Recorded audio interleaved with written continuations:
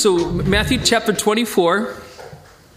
We're ending this kind of series, okay? It's part 4 in a series which I kind of described as end time prophecies. This is the final bit. You'll be kind of glad to know. This is us wrapping up this portion. However, the next series is very similar. It's a consequent of what we're learning right now. So we're definitely moving on to kind of the consequence. So if this is what's happening, or if this is what's going to happen, what do we do about it? And that's going to be the next series. So this is us ending the questions, if you will, because this Jesus' disciples asked him questions. In fact, let's turn to the first slides and look at these questions. Because you see, Jesus, he's now in Jerusalem. He's walking about. He's waiting for the cross. He knows he's going to die on the cross, and he's told his disciples, "Listen, guys, I'm going to die on the cross, but it's for your benefit. Okay, it's for your salvation. It's for not just your benefit, but the benefit of the world." It's a sad thing, the cross. It's a sad thing Jesus died on the cross. It's a sad thing, but it's necessary. But I'm not going to leave you alone. I'm going to send you the Holy Spirit. And that's what we talked about the church. The church is God with us through his Spirit. If Jesus was just still flesh incarnate, he couldn't be at every church every day, every week, every year, right? Because he'd have to travel around, But his Spirit is with us. And his Spirit doesn't have to travel around. It's there. It's everywhere. So there's Jesus in Jerusalem. He's waiting. He's waiting for the cross. His disciples are with him. He looks at the temple and he says, "See this thing? It's going to be destroyed." And then they start asking him these questions. First one is, what about this temple and its destruction? Okay, that's the first question they asked. Second question, give us some signs, some indicators of your coming. Because I think they kind of understood that Jesus is going somewhere, He made it very clear. But you're the Messiah. You need to restore the world. So when are you coming back to do that? Yeah? So what's the sign? How are we going to know when you're coming? And then also the third question, what's the sign of the end of the age? Okay? And so we've already dealt with this in Matthew 24 in somewhat of a chronological order. And the reason why I say that is because there's indicating words like then and when, immediately after. He did use these words. And so we think there's somewhat of a chronological order here, even though he does answer these questions kind of, almost in sequence as well. And in chapter 24, we see these 4 things as signs, to what to look out for. First, the false messiahs and prophets. And we saw that in verses 4 and 5, and he reminds us again later on in verses 23 and 26. He talked about troubles, persecutions, and social unrest. We might call these tribulations. And this is, we saw in verses 6 to 12. Then he talked about this abomination that causes desolation. We spent a lot of time talking about what that is. And that's in verse 15. And then these catastrophic events, the world itself just doing these completely out of the ordinary, freaky things. And that's in verses 7 and 29. Then, Christ's return. So these things, these Bible prophecy things that we're looking at in Matthew 24, seem a bit sci-fi. They seem a bit out of this world. And you know what? They are. They are. Jesus, he does things that are out of the ordinary. God does things that are ordinary. In fact, we're going to talk about Noah and the flood a little bit tonight as well, or this morning as well. There's some weird things that God does, but God's kind of allowed to do that because you see, God's gods. Christians, we believe in a theistic God, which means it's a God who interacts with people. He's totally powerful and he totally interacts with us. He's there. He's personal. As opposed to, say, a deistic God, which is the idea of a God who started it all but just kind of hides in the sky. We don't believe that God hides in the sky. He wants to be a part of our lives. He did that with his son. God sent his son, and that's a mind-boggling thing. God sent his son to come live in flesh and die on the cross. But we know he's the son because of the miracles. We know he's the son of God because he rose from the grave. And we're going to see that and some of the evidences of that when we get to it in Matthew. So God does do pretty weird things. That's why we use the word maybe miraculous or supernatural, because it's out of the ordinary. But when Christ returns, and he made it very clear in verses 30 and 31, it's going to be obvious and visible to everyone. So he's not going to come and hide. He's going to come and he's going to make himself known. He's going to be visible for all to see. And then he used the illustration of the fig tree. And this is in verses 32 and 35. And basically what we got from that illustration is this. The advice is to know how to read the signs. So be familiar, know how to. Be familiar with how to read the signs. And that's why we look at the Bible, we look at God's word, and we compare verses with verses, and we meet and we talk about these things, and we are persistent, diligent, disciplined in our understanding of God's word, because we want to know how to read the signs. You see, when the Pharisees, the religious people of Jesus' time, and the Sadducees and all the other religious folk of Jesus' time, when Jesus came as the Messiah the first time, they should have known. There were plenty of signs, there were plenty of indications that he was the Messiah, but they didn't know. They didn't know how to see the signs. They didn't know how to read the signs. So our warning today for the church here now is we need to learn how to read the signs. So let's move on. Next slide. So the question, when are you coming, Jesus? Give us the year, the month, the date, and the time. When are you coming? When are these things happening? Come on, let's put it on our calendar because we don't want to miss it.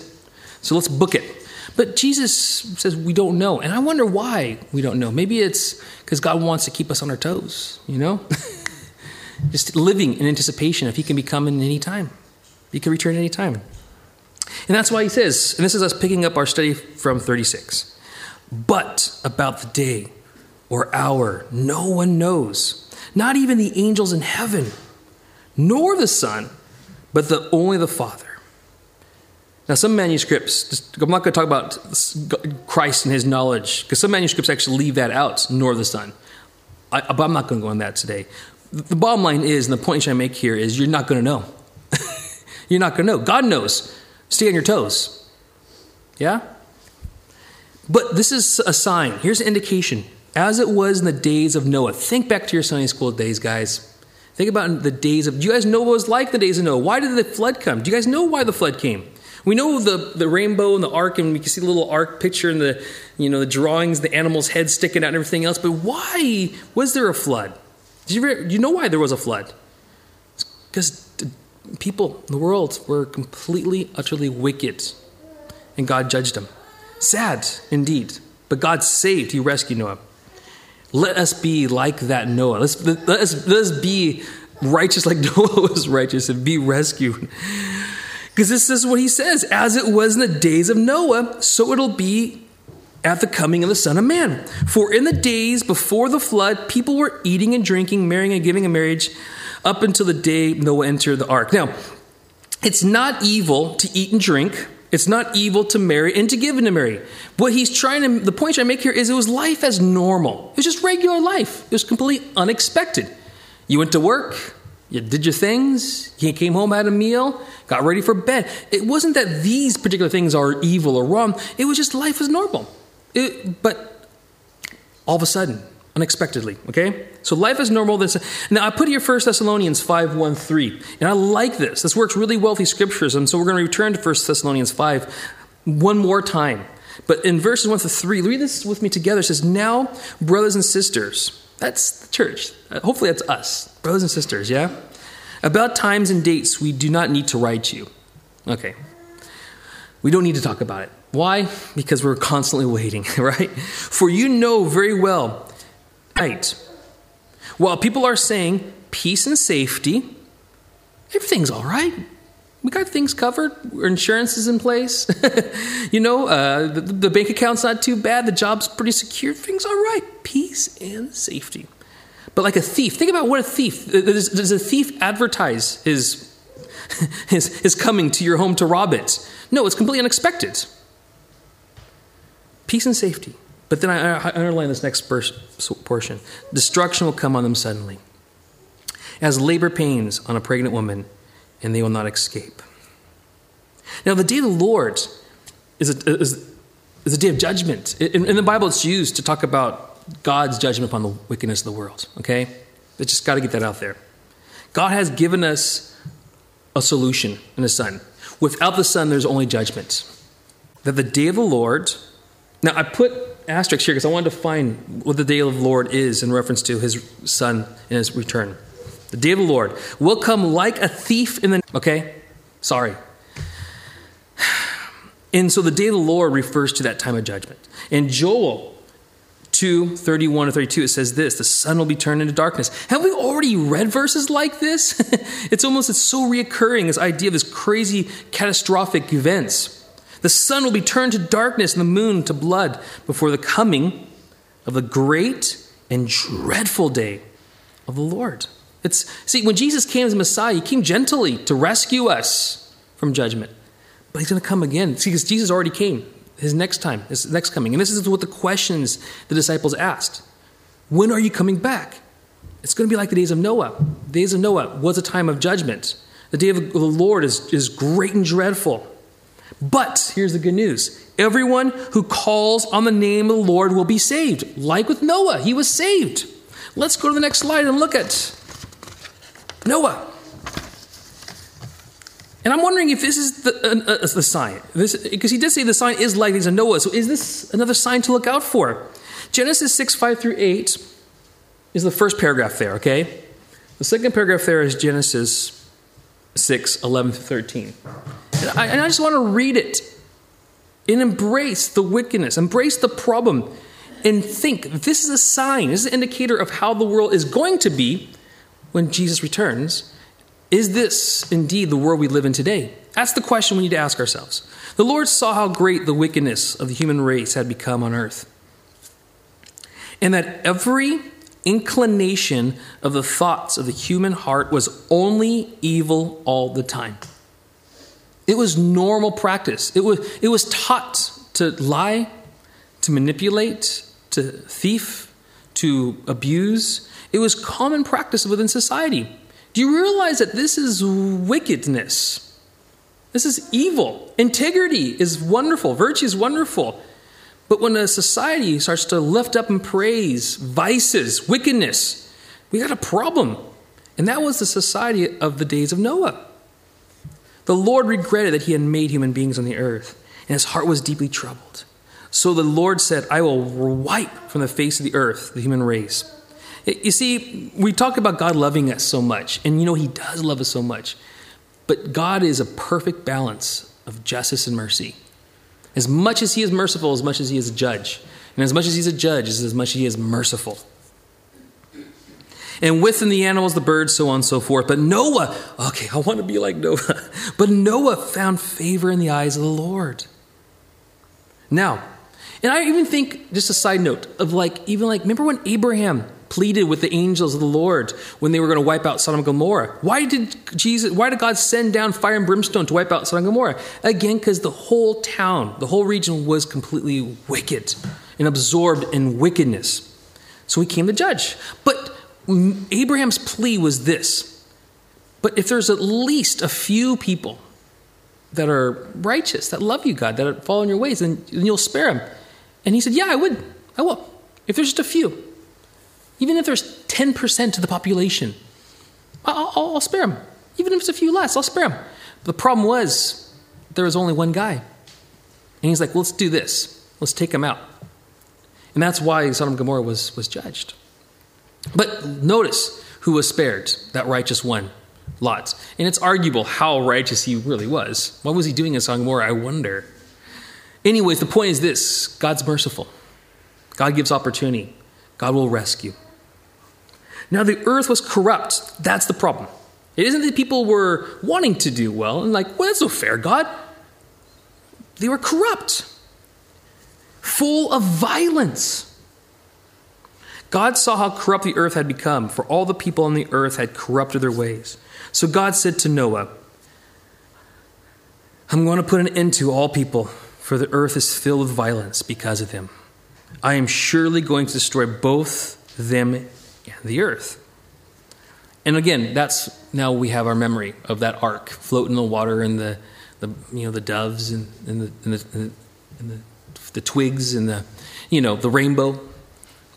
But why the flood? This is why, the wickedness. What is the flood? It's judgment upon the earth. And so I wonder, in the next slide, is the church like a type of the Noah? Is it like Noah? Again, in 1 Thessalonians 5, 4-11, I like these verses. They work really well for what we're learning this morning. It says this: but you, brothers and sisters, are not in darkness. Right? We don't practice the way of darkness, do we? No. We're delivered. So this day should not surprise us. We're on our toes. And this is just I'm going to let the little spoiler alert. The next series is going to be about being ready, being prepared. Because we're prepared. We have our alarm system, so to speak, on the house, ready to go. Come on, bring the thief in. We'll catch him. We're not going to be surprised. We're seeing the signs. We're on our toes. We're ready. We're not in the darkness. We're not ignorant because we're being diligent and learning and preparing. You are all children of the light and children of the day. We do not belong to the night or the darkness. So then, let us not be like others who are asleep, but let us be awake and sober. For those who sleep, sleep at night, and those who get drunk at night. But since we belong to the day, let us be sober. So again, open-minded, clear in thought, putting on faith and love as breastplates, and the hope of salvation as a helmet. So these important elements, faith, practicing faith and love, hope, having hope. There's nothing to fear, nothing to fear. If you belong to God, there's absolutely nothing to fear. 4, highlighted for emphasis, for God did not appoint you to suffer wrath. Okay, know that. Jesus suffered wrath on the cross for you. Okay? Know that. Jesus suffered the cost of your sin, the price of your sin, the wrath of God for your sin on the cross. So if you have received that gift, if you belong to him, and if you are sealed with his Holy Spirit, you belong to the church. If you've given your heart to him, if you're his, then then his wrath is done. It's completed on the cross. It's done. So we don't have to worry about this wrath. We don't have to worry about it. Because God did not appoint us to suffer wrath, but to receive salvation through our Lord Jesus Christ. And I'm going to go a step further and say the world does not need to suffer wrath. But we know that the world isn't going to turn to him, right? They don't need to suffer wrath because this is a free gift for all. But there's going to be so many who say, let me just do it my way. He died for us so that when we are awake or asleep, we may live together with him. So it doesn't matter if you sleep, it doesn't matter if you're awake. You don't have to be awake 24/7 looking for him at the window. You can comfortably put your head on your pillow at night and go to sleep. And if he comes at night, he's going to wake you up gently, so to speak. You don't have to be afraid. You don't have to be afraid if you belong to him. Therefore, encourage one another and build each other up. And that's what we do, yeah, guys? That's what we do. We need to build each other up and encourage each other. Hope. Don't have to be afraid of God's coming wrath. We're covered. We're fine. We're saved because we put our trust and hope in Jesus Christ. And that's what we're doing, right? Just in fact, that is what we are doing. So next slide. A really strange thing is going to happen as well. Really strange thing. And so I call this next slide, or this next portion, a strange thing will happen and Enoch, the great-grandfather of Noah. So speaking of Noah, there was another fella who lived amongst the great wickedness of the world pre the flood. He's the grandfather of Noah. And so, I mean, certainly the world may not have been as wicked in the time of Enoch as it was in Noah, but certainly it was getting there at best. Okay, so we reckon there's certainly wickedness upon the world. But how did Enoch handle it? And what happened to him? It's an interesting fellow, this guy. And the reason why I'm mentioning him is because of this really strange thing that happens in Matthew 24, 40 to 41. Jesus all of a sudden says this, 2 men will be in the field, and then one will be taken, and the other left. So you have these guys working in the field, and the one it's gone, and the other one left behind. 2 women grinding, working at work, just like I says, like with the whole in context, Noah, life is normal, and then one's taken. What's this word taken? Now, earlier we talked about the flood taking the wickedness. And so we wonder, who's being taken here? And the word used when they talk about the flood taking all of the wickedness of the world, it's a radical, forceful ripping away. But the word taken here, paralambano, is strange.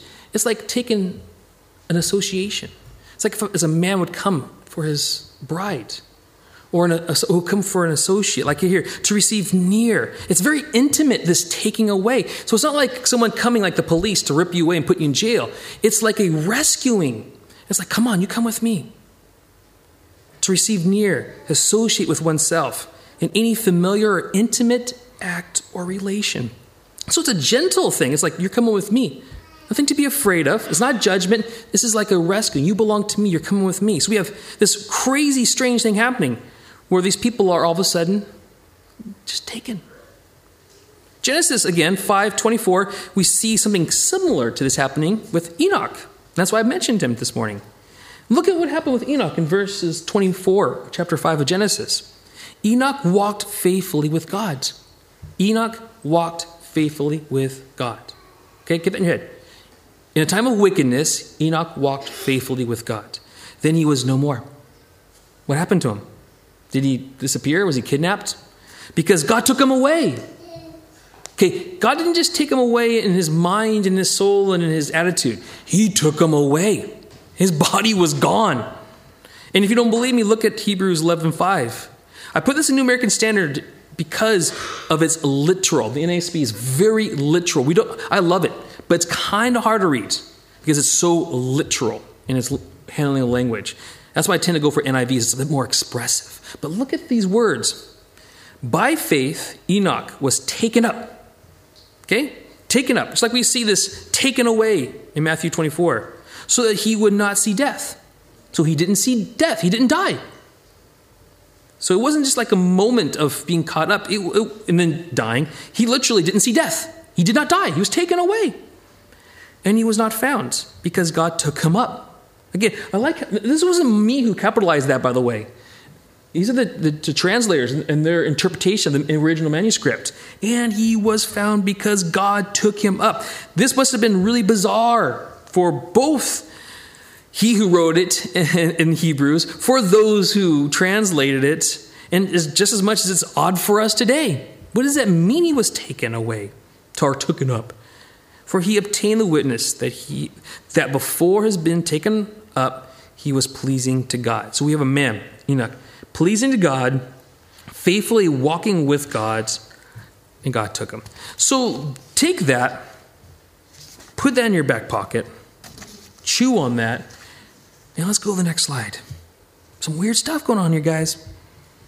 But you know what? If you're going to ask Jesus questions about things we don't know, and he gives us answers, you just got to trust. He's God. He's the Lord. And these things might be pretty bizarre and pretty weird, but he knows what he's talking about. And in my life, just to let you guys know, I've seen some pretty weird things. I have. We've seen some miracles. I know some of you guys here in this room have seen God do some pretty miraculous things. Yeah?